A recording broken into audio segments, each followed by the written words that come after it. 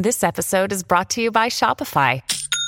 Forget the frustration of picking commerce platforms when you switch your business to Shopify, the global commerce platform that supercharges your selling wherever you sell. With Shopify, you'll harness the same intuitive features, trusted apps, and powerful analytics used by the world's leading brands. Sign up today for your $1 per month trial period at shopify.com/tech, all lowercase. That's shopify.com/tech.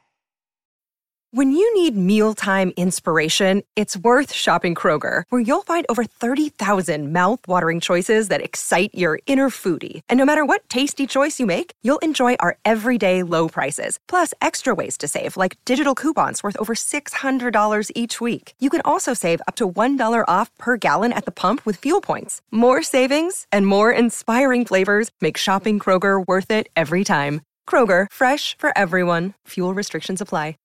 A Dadsnet original podcast.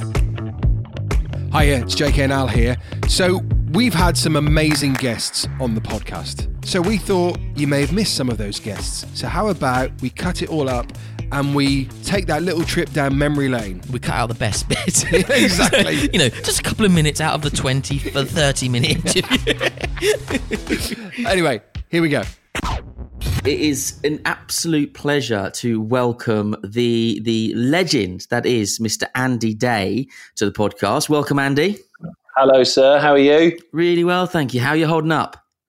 Thank you for giving me legendary status. I'm not sure I'm that close to legendary status yet, but I'll take it. I mean, I would counter that and say that there are many households around the nation where you are way up there with the legends from your work on TV.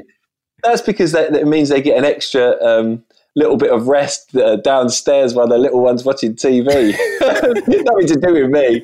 I just distract the little ones for a bit.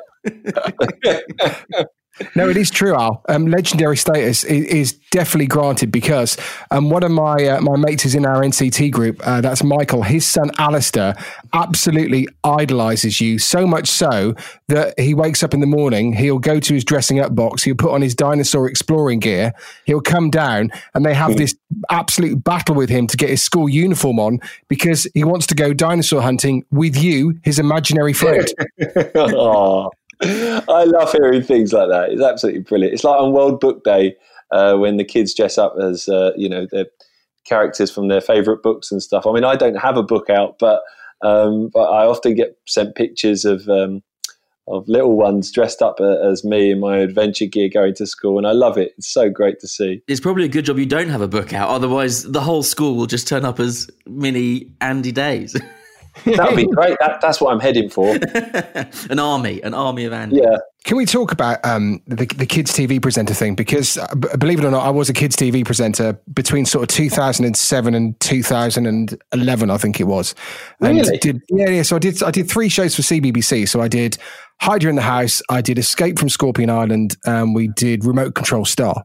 But my question to you is, I remember being in one of the bosses' meetings. It might have been Andy Peters, I can't remember.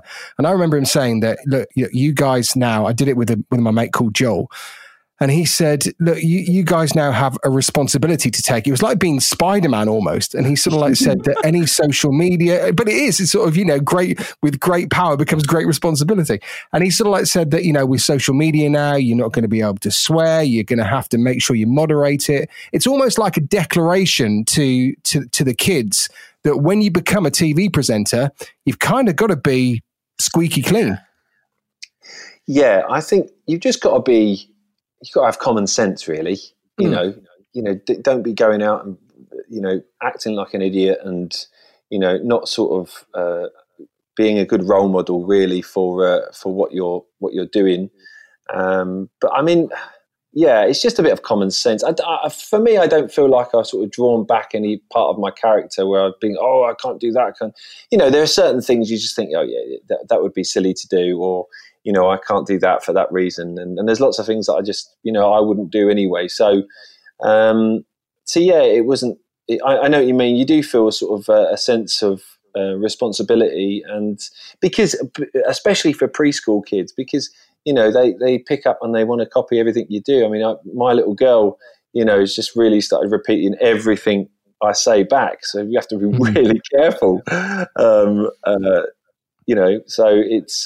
they're hugely influenced, especially in preschool. I mean, CBBC age, they're hugely influenced as well.